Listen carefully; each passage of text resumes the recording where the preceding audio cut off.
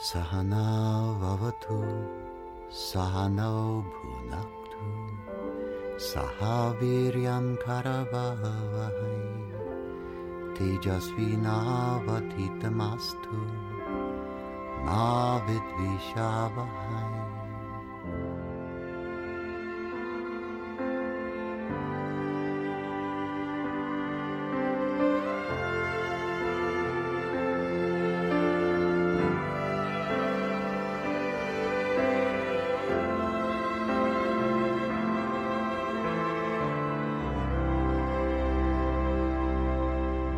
Welcome to my podcast, The Vedic Worldview. I'm Tom Knowles. Today, we're going to look into a fascinating subject, the 7 states of consciousness. The basic idea is that the world, as we experience it, actually is a state of consciousness that we're in at any given time. We can't really say that there's one objective reality. There are 7 realities based in 7 consciousness states. So, for example, 2 people who happen to be occupying the same room, who are in 2 separate states of consciousness, one who may be in a dull version of the waking state, another who may be in the dreaming state, will be able to report after a 15-minute epoch 2 completely separate experiences that were had in that same one object environment. And so then, what is the reality that you can report upon? It turns out that all reports are reports upon the state of consciousness of the reporter. States of consciousness mean, to what extent can you be aware? How much can you be aware of? What is the expanse of your awareness? What is the degree of detail that you experience? And so then we need to look at this in a way that has an historic perspective. My teacher, Maharishi Mahesh Yogi, was adamant that the greatest gift that he brought to the West, which was a gift that was given to him by his teacher, was the understanding of these 7 states.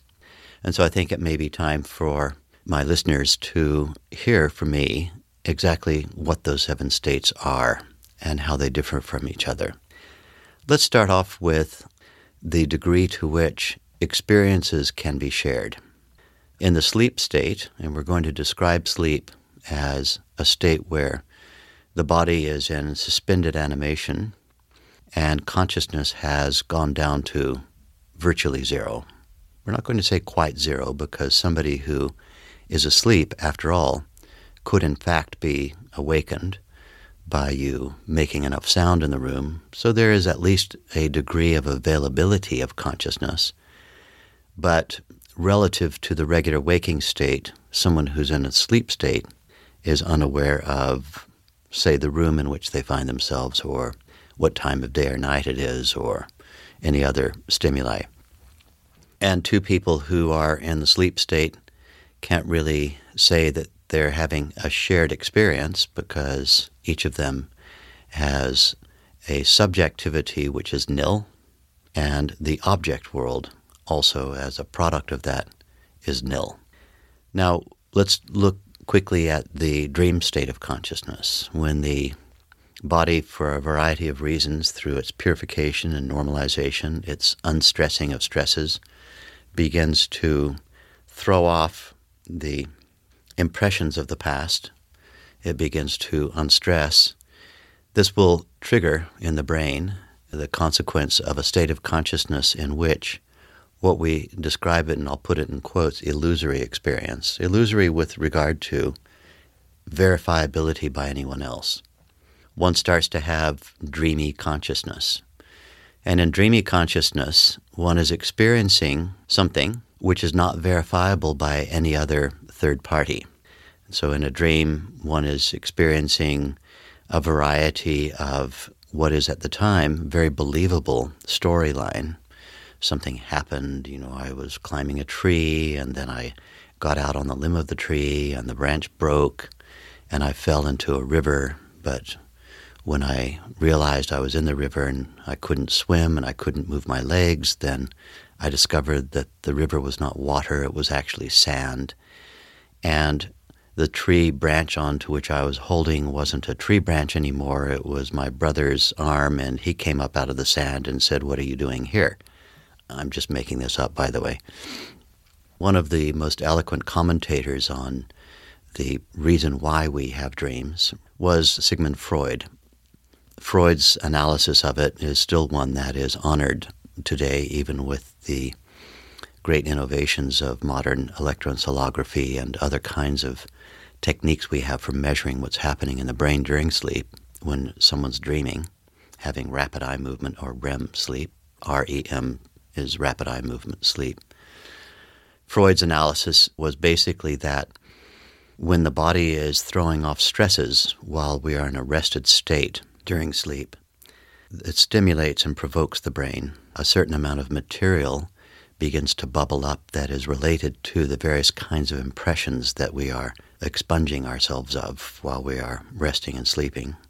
But our brain will take those different stimuli and turn them into a storyline. Why? Because our brain doesn't want us to wake up. It wants us to continue resting and enjoying sleep, and so something that excuses all that mental activity caused by stress release, physiologic stress release, creating the mental activity, and the dream state begins. And so a storyline which is plausible will appear. And so Freud pointed out that, for example, if you had a friend who was coming at an appointed time, say 5 a.m., to take you on a pre-agreed fishing trip, and the friend came and began knocking at the door at 5 in the morning, but you were still asleep, perhaps you'd forgotten to set your alarm, your brain mechanism would hear the knocking on the door, knock, knock, knock, knock, knock, and then use that stimulus to create a story. The story, as the brain is gently waking into the dream state, might be something like you have a neighbor who is on their roof with a hammer, knock, knock, knock, knock, knock, and you might even feel slightly annoyed in this dream that your neighbor is making such a noise banging on their roof. Eventually, as the banging won't go away and the knocking gets louder, a phenomenon happens which we call punch-through, where one goes from the dream state into waking state consciousness, and it suddenly dawns on you that that knocking is not someone hammering next door, but that is actually your friend knocking on the door, and you have to get up and deal with that reality. There's another old saying that also came from Freud, which was that you can't shoot a dreaming state tiger with a waking state gun. There are all kinds of things that we need to know about dreaming. One of them, which is fascinating, is that body paralysis occurs during most people's dream time. When they're in their dream state, they're not able to act out. This is a very important thing when you consider all the various kinds of experiences people might have while dreaming. This is why if we're dreaming, if we feel that we're frightened and we have to run from somebody or something, or we have to shout or scream, we simply cannot, because we're paralyzed, and we're paralyzed during dreaming for a very good reason. If everybody in New York City in the middle of the night who was having a dream began acting out on the dreams that they had, if their bodies were not paralyzed, then it's highly likely that there'd be a tremendous amount of chaos, and there may even be mayhem. So our ancestors who survived long enough to reproduce, it turns out that they were the ones who had body paralysis during dreaming, and all of us inherited it. Those are just a few fascinating things about the dream state, and we can go into greater detail about that on another occasion. So we have the sleep state, where we have zero subjective awareness and zero object world awareness. And then we have the sleep state, where we have a degree of subjective awareness inside, but we have an object world awareness that cannot be verified by any other party. It's not possible for anybody else to have the experience that we're having when we're dreaming or to share it. And this is one of the reasons why It is so difficult to find a happy listener when we are trying to describe a dream that we had. Generally speaking, a friend would be able to be tested as a friend by virtue of the degree of enthusiasm they evince at a time when you're trying to describe a dream to them. The description of a dream state is always going to be one-dimensional and textual. That is to say, you're using words to describe a whole set of experiences you had. But it's a set of experiences that only the dreamer had, and so it's almost impossible for anyone else to relate fully to the products of a dream. There are two kinds of nighttime cognitive phenomena. The first of these is what we would call rapid eye movement dreaming state, where stress release is occurring and stress release is driving the content. And therefore the analysis of the content is relatively worthless because we would be analyzing a potpourri of material that surfaces as we are unstressing stresses from our body. The second type of cognitive experience that can be had during lying down, eyes closed time would be referred to as cognition. Cognition is a word that we use a lot in the Vedic worldview to describe a conscious realization of some deeper truth, one which is situational or one that is part of our understanding of the world that we're about to emerge back into. Some people refer to nighttime cognitions as, quotes unquotes, lucid dreaming. But in fact, it's not dreaming. It's the way in which our brain and mind together are mythologizing and creating a legendary telling of some deeper truth that we can find applicable to action. And that kind of nighttime cognition is a completely separate category. One of the things that makes it separate is that there is no evidence that rapid eye movement occurs except during dreaming. During true dreaming, rapid eye movement occurs. During so-called lucid dreaming or cognition, there's no rapid eye movement. Why do we have rapid eye movement during dreaming? Well, there's a storyline going on. Dreams actually happen at a far faster rate than the waking state world moves. The waking state world moves at a certain pace that you can measure by a clock and by second hands and things. When we're dreaming, it may seem as though time is passing in the usual waking state fashion, but studies have shown universally that most dreams, no matter how long they feel they are, actually are over with in a matter of minutes. And so the material that's speeding by in a dream, by waking state standard, by the waking state clock, is going at a very fast rate. It's a little like, imagine watching a big screen movie, and the movie is playing at high speed. And your eyes, sitting in the audience, have to cover the entire screen, watching all the action occurring at high speed. Your eyes would be looking up and down and to left and right and following all the action. And so what's happening during rapid eye movement and dreaming is exactly that. Our mind, our brain, is instructing our eyes to watch the action in high speed. And this makes the eyeballs move around and gyrate and move left, right, up and down in all kinds of ways, and we can see the eyelids fluttering. You might be able to see this in a partner or in children when they're sleeping. When you see rapid eye movement occurring, you see the eyelids fluttering. That's dreaming going on. So we have the sleep state. Again, zero subjectivity, zero object world. We have the dream state, a degree of subjective inner awareness, and the object world verifiable only by the dreamer. Then we have the waking state. And the waking state is characterized by its own unique psychophysiological signature.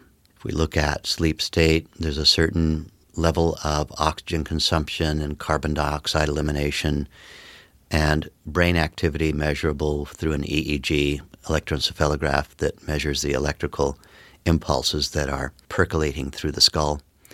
And in a lab setting, we can measure what the dream state looks like electrically on the scalp of the person. Likewise, dream state, which has its own unique set of physiological signatures, The waking state has a physiological signature. Now, we could be awake and lying in bed staring at the ceiling and thinking about things, or we could be awake and running down the street for exercise, or we could be awake and be in combat, or we could be awake and watching a movie, or we could be awake and being romantic with somebody or having a meal. And so there's a vast spectrum of physiological signatures, that is to say, how the brain and the body are behaving during the waking state. But within that spectrum, we can say there are certain marked things that demonstrate that a person is awake and capable of responding to a variety of stimuli.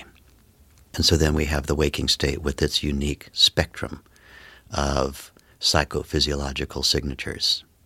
These three consciousness states, the sleeping state, the dreaming state, and the waking state, are described in the ancient Vedic literature as the quotes-unquote relative consciousness states. They're relative in the sense that they are related to the ever-changing, that is, relative world. But they're relative in another regard, and that is that they're related to each other. The extent to which you need to sleep is based on how tired you got from the waking state. The extent to which you need to unstress during the sleep state and have dreams as a consequence of that is also related to how tired you got during the waking state. If you have sleep deprivation and you're awake for too long and your body becomes very fatigued, not only will you sleep longer if you're allowed to, or if you allow yourself to, but you will also dream a tremendous amount. Sleep studies show unambiguously that a lot of rapid eye movement occurs when a person has been sleep deprived. So there's more dreaming that occurs the more tired you are when you do finally go to sleep. Likewise, the waking state is going to have a degree of clarity based on how well you slept, and also based upon how well you dreamed. How efficiently did you release stress while dreaming? And so waking state is related in its clarity and or dullness to sleeping and dreaming. Sleeping and dreaming are, in turn, caused by or made functional by how much you were awake and how tired you got. So we have these three relative states of consciousness, relative because they're changeable and in the ever-changing relative world, and relative because they are related to each other. Then comes the advent of Vedic meditation. You learn a technique where you close your eyes, you settle down into quieter and quieter consciousness states, and you're awake inside. In our particular technique, in our tradition, we're making use of individualized mantras. Each mantra is a sound that is learned as a word verbally, but you experience it silently from inside as a pulsation of sound. It's not experienced on the level of meaning. The mind is liberated to simply experience the mellifluous sound of that pulsation of that mantra repeating in the mind.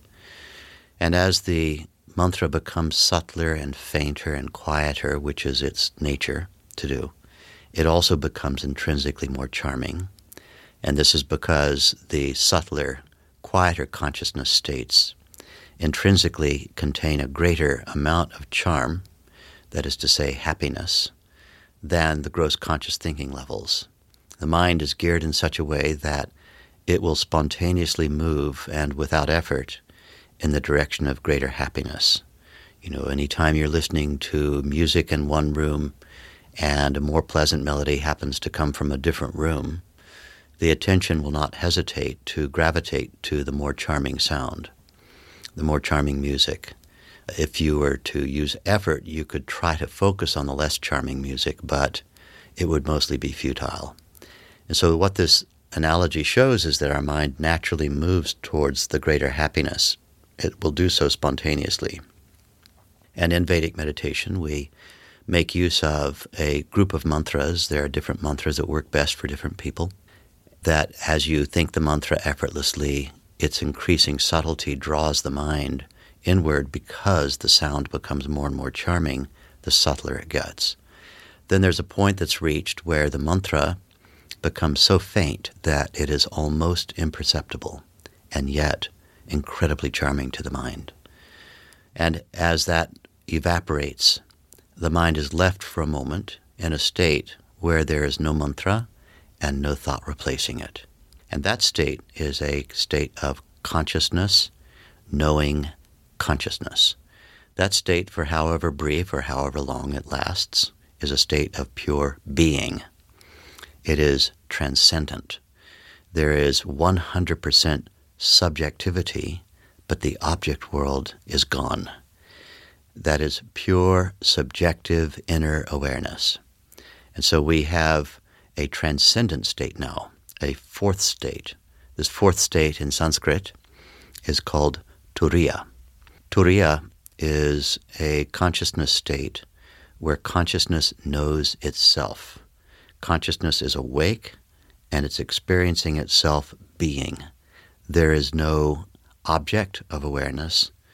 There is no thought form. And that state is a state that every meditator can experience, which is a pure, inner, serene contentedness.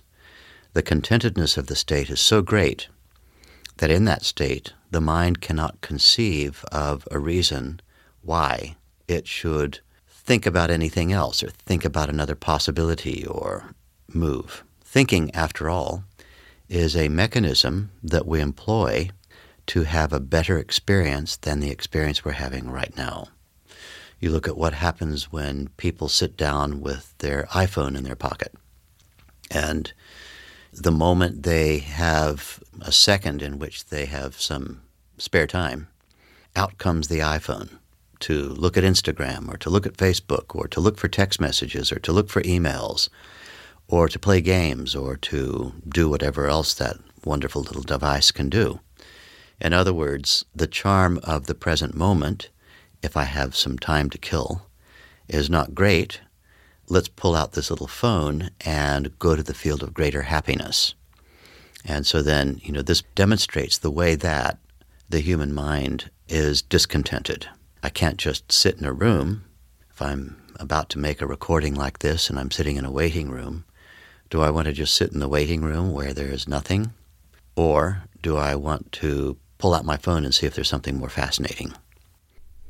And this shows how when we have a low level of inner contentedness, our mind is easily distractible. The slightest little thing that looks as though it might provide something more interesting than where I am causes a thought to occur. And so thoughts are the mechanisms whereby we try to move from something less fascinating, something less charming, less happiness to more happiness. Let me think my way into happiness. And it may be that you think about problems. Why? Well, you're trying to untie the knots. The promise of happiness is on the other side of the dissolution of the problem. So thinking is a mechanism for generating greater happiness than where I am now. And this is why all of the distractibility of the outer world, the basis on which it functions, it relies upon a discontented mind. Now, when we experience that deep, serene, inner contentedness of transcendence in the fourth state, in Turiya, there's other names for the state: being, pure consciousness, pure awareness. Pure doesn't mean pure as in, you're having pious thoughts. It's pure in the sense of it being consciousness standing alone or being alone. There are no thoughts. When we look at that state and we begin to see the effect that experiencing that state has, the meditator goes into that consciousness state, and their consciousness, their mind, their individuality, their sense of what they are identifies with that state. In the same way that if I watch a really good adventure movie, I might identify with the experiences of the main character. Or if I watch a dreadful something on a movie or television, I might be so deeply shocked and horrified and appalled by what I've experienced because part of my consciousness has identified with it. And so consciousness tends to identify what it sees, what it perceives. It identifies with what it's perceiving. It gives itself identity and definition based on what it's experiencing. Now in this fourth state, we have consciousness identifying itself with an unbounded field. This unbounded conscious field turns out to be the source of creative intelligence, the source of thought. It itself is not a thinking state, but it's the source of thinking. It's the one indivisible whole consciousness field. And so when our inner awareness identifies with that, whose nature is pure contentedness, it is pure self-referral bliss. When we call it bliss, we have to realize that we don't mean by this ecstatic happiness like blissfulness. We mean pure, serene contentedness. That imbues itself into the nature of the mind. The mind now has identified with that state. Then when you come out of your 20 minutes of practice of Vedic meditation and you engage the daily world, now the mind is not so easily distractible. Why? It's because the mind is happy. The mind has a level of happiness in it that is deeply steeped into its own nature. And a mind which is already happy is able to focus more easily. A mind that's already happy is not so easily distractible by the seductive power of a tiny little thought of something that might give you yet another wave of, a little hit of greater happiness than where you are. And so this is a mind which, when you put it on something, easily is able to stay right where you put it because it's already content. Contentedness has been added to the mind's nature. And this mind now is not going to be as unruly and so eminently distractible. It's able to just stay exactly where you put it. And so then, though we don't use concentration or control during the practice of Vedic meditation, because what we want is to use the mind's existing nature to move towards greater happiness, to cause us to dive into that deep inner contented silence. So we don't use concentration or control. It has no place in our practice. But as a result of practicing, when we return to the waking state, after the fourth state, the transcendent state, when we return to daily life, to waking life, we'll find that our mind is far more easily able to stay on mission, far more easily able to identify what is valuable, far less likely to be easily hypnotized by the suggestions of social phenomena and social media.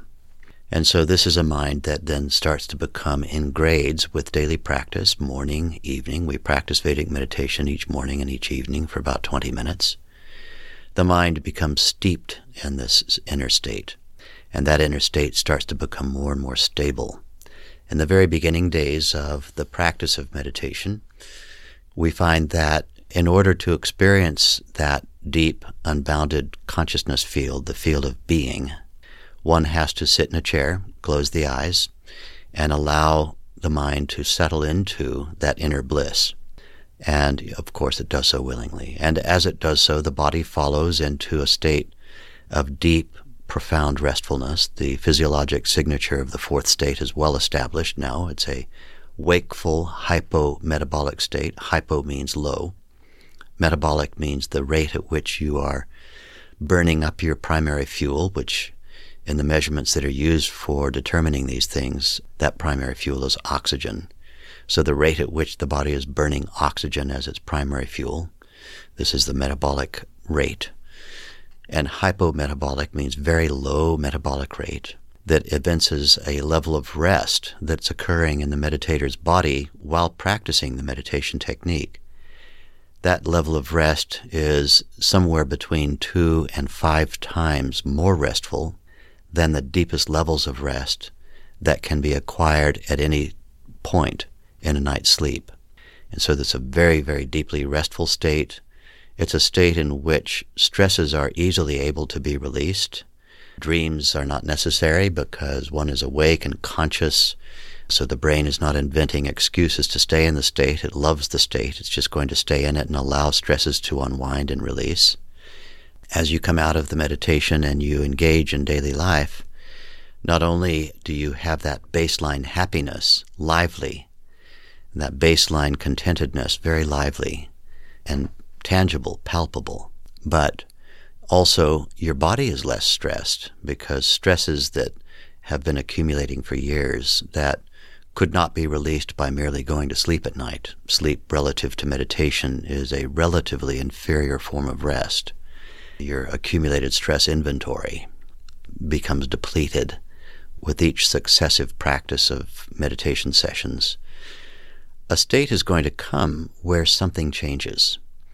As we release the stresses in our body and we continuously expose the mind to that deep, serene inner contentedness, the bliss of the meditation state, something new has to begin happening because the brain is training itself to have more ready access to that deep inner quiet unboundedness.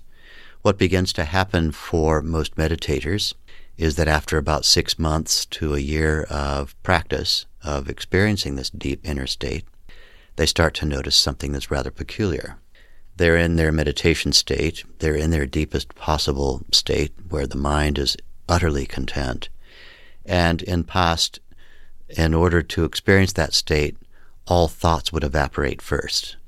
But now they have the peculiar experience that they're in that deep state, experiencing being, experiencing the unbounded feeling of that, and yet some faint thinking is able to occur simultaneously with that state of being, which previously could only be experienced on its own without thought. Now the mind is beginning to experience the capacity faintly to have thinking, faint thoughts, or maybe faint mantra, along with the unboundedness of being. This is the beginnings of a fifth consciousness state. That fifth consciousness state will mature as the meditator continues practicing morning and evening. There is a stabilization of that experience, of that deep inner quiet consciousness state. It begins to stabilize until a time comes where at the end of the 20 minutes meditation time, one still feels that one's in that state, that deep inner unbounded state, and it's time to open one's eyes and come out of the meditation. And when one opens one's eyes and comes out, the world is suddenly there, the regular waking state world is there, and yet one is experiencing that world as if from that deep inner silent contented state. There is no interrupting of or overshadowing of that unboundedness. But perhaps if you got up, as you need to do, and headed towards the door to engage the world and do all the things you're called upon to do, that unboundedness would become overshadowed by the activity of the moving body and the mind's necessity to think and speak and engage. And so then you go back to your regular twice-a-day practice as ever, and what happens is that inner deep state of unboundedness becomes more and more stable. Stable means that it's less easily overshadowed by outer phenomenology such as sensory experience, taste, touch, smell, sound, sights. It's less easily overshadowed by thinking, by the body moving and acting, until a time comes where that deep inner unboundedness is able to have become so stable that even when you open your eyes after a meditation session for hours, the mind is still in a state that is in full embrace of the bliss of being, even though engaging in everyday activities. The activities in no way overshadow the inner consciousness state of bliss. When this state lasts all day, and the surprising part of this is it also lasts all night. That is to say, you lie down to go to sleep, and you silently witness your body falling asleep. You witness the body sleeping. You witness the snoring sounds or other breathing sounds that your body might make when you're sleeping. There is greater and greater wakefulness while body is sleeping.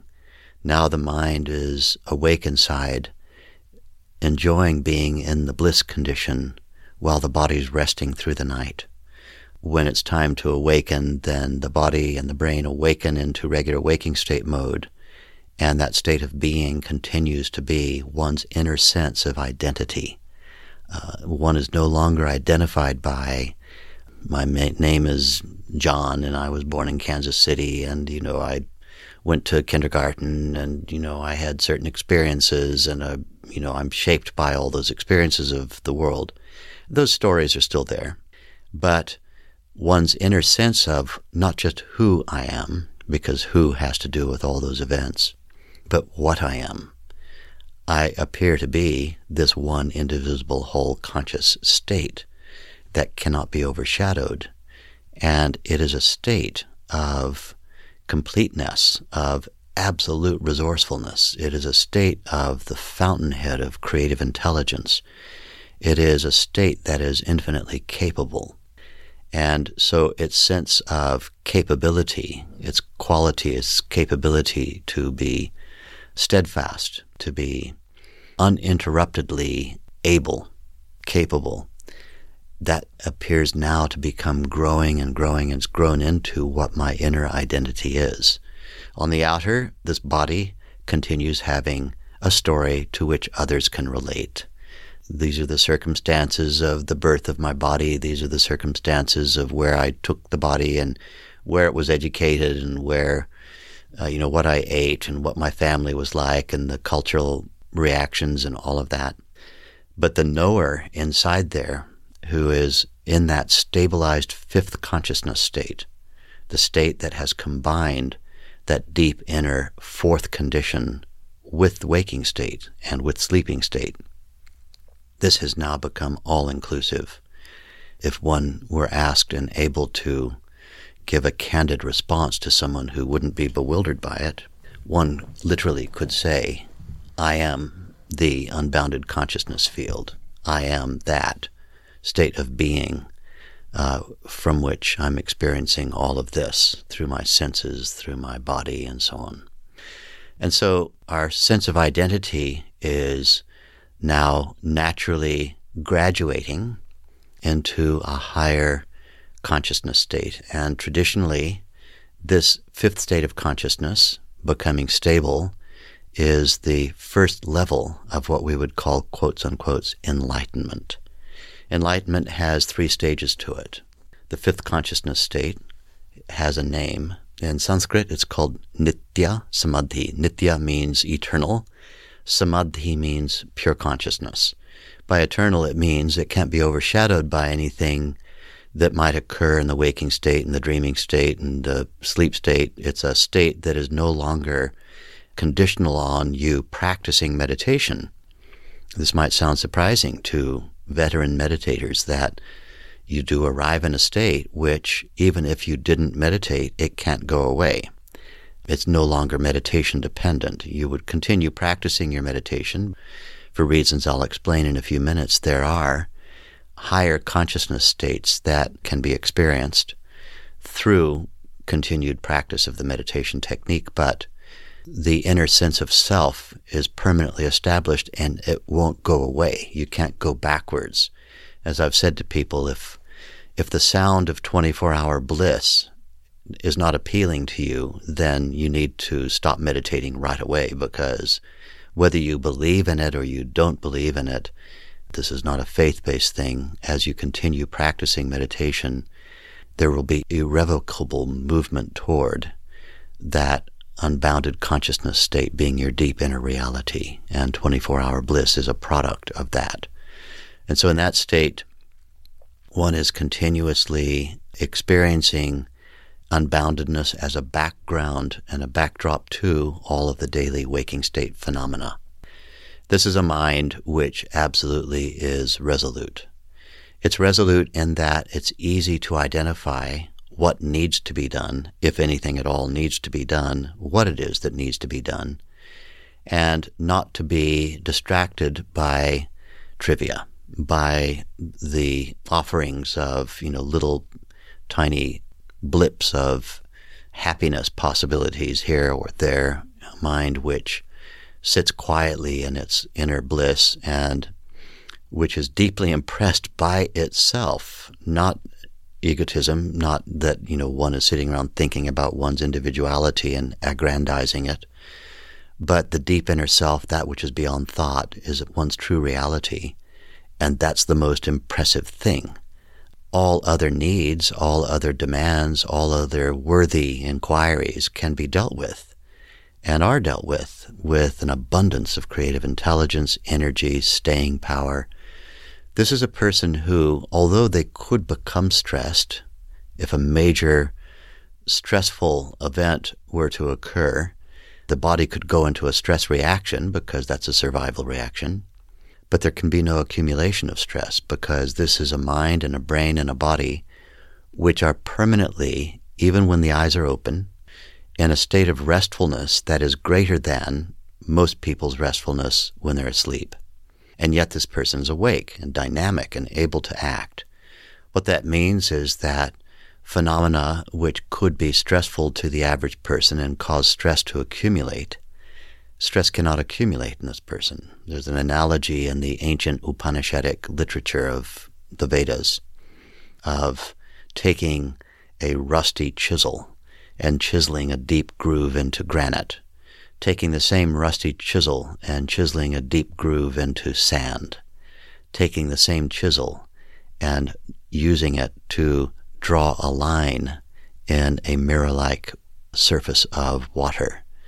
The same chisel, the chisel being rusty and so on, is just to give us an impression of the convincing power of the outside world, which goes into the medium of granite. The granite line stays virtually forever. Some archaeologists may find it 100,000 years later. The chisel that makes its line in sand, well, that medium of sand is not known for its staying power, and perhaps within a day or two or a bit of high tide or wind or whatever, the sand line is gone, even though it was the rusty chisel that made the line. The same rusty chisel now carving a line in water, and the line is there for a second and then gone. And so the capacity of stress to make a deep impression with which one identifies oneself in cosmic consciousness, in nitya samadhi, in the all-inclusive consciousness state, and we're calling this the fifth state of consciousness, one could be deeply impressed by something and have a complete and thorough reaction to the world, and yet that reaction is not defining of oneself. What defines you in that state is the fact of that place from where you're experiencing everything, the one indivisible whole consciousness state.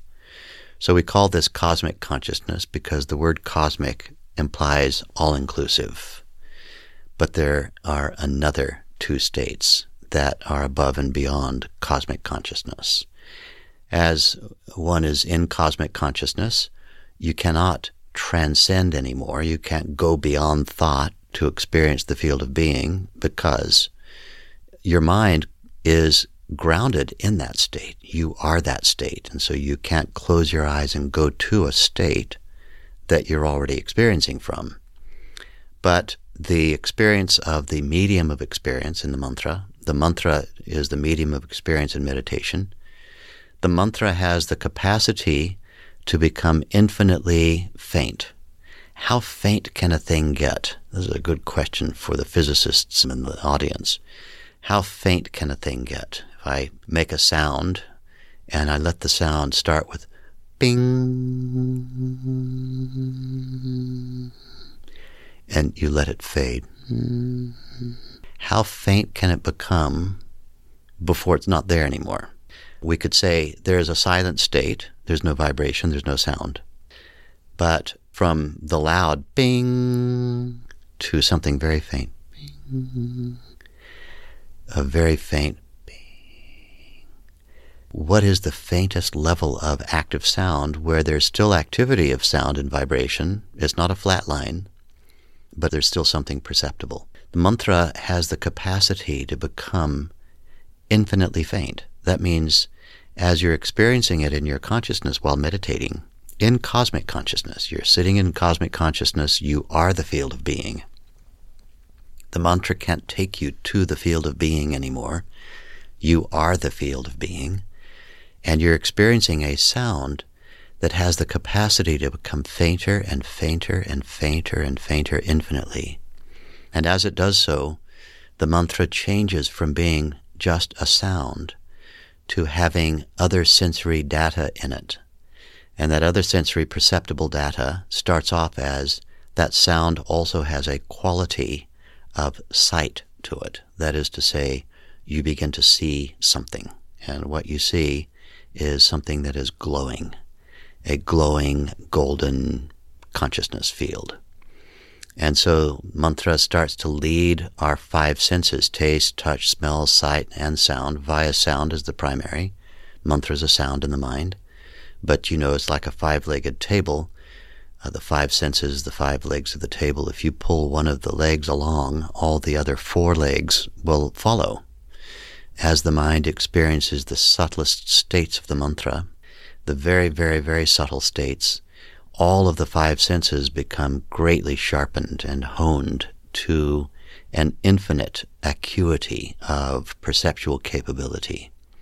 That is to say, things can be experienced at the quantum mechanical level of sight, of sound, of smell, of taste, touch. The ability starts in the meditation state and then progresses to the outer state. And what it is that one is experiencing is the subtlest phenomena that are able to be experienced within the perceptible world around oneself. The tiniest, subtlest phenomena. That is to say, not just the very small, but the very subtle. The almost quiet, but not quite quiet. The almost invisible, but not quite invisible. That which is almost beyond the range of tactile, but you're still able to feel something. And what this gives you is the capacity to sense change happening and what the quality of that change is. Everything is changing at every moment. Change is inexorable. It's reality of absolutely everything, everyone, every relationship, every alliance, every object, every form, every phenomenon is going through change. But to what extent can you detect the quality of the change? There are forces of creative intelligence that govern the quality of change. And we can put those forces into the creation operator forces, the maintenance operator forces, and the destruction operator forces that disintegrate things that are no longer relevant. The creation operator forces, the maintenance operator forces, the forces of disintegration when relevancy has finished, when the shelf life of a form, a phenomenon, a relationship, an object is over. And what happens is that our mind and our brain, in this state of consciousness, are able to model these experiences as personality. They have a quality of character. Character and personality begin to be detectable as the impulses of creative intelligence that are governing all of the phenomenology of change, of creation, invention, innovation, then maintenance of that which is relevant to evolution, and then that which is the disintegrator of and scavenges all of that which no longer is relevant. To be able to experience this as personalized in the form of beings with a lowercase b. We have being, capital B, which is the unbounded consciousness field, and then sitting on the surface of that is a layer that can only be described accurately as celestial. That is to say, one can experience first with eyes closed in meditation, and then moving into the eyes open state, a glorified cosmic consciousness state. This glorified cosmic consciousness state is a state of cosmic consciousness, unboundedness of awareness inside, that also has with it the perceptual acuity of the subtlest phenomenology of the world. And in this, one ceases to wonder about anything because all of the mechanisms by which the world is governing itself, the entire evolutionary process, is one that with which one becomes intimately familiar. And so then, as this progresses and progresses and progresses, our sensory capability through our regular practice of Vedic meditation in cosmic consciousness grows and grows and grows, and then a quantum leap happens.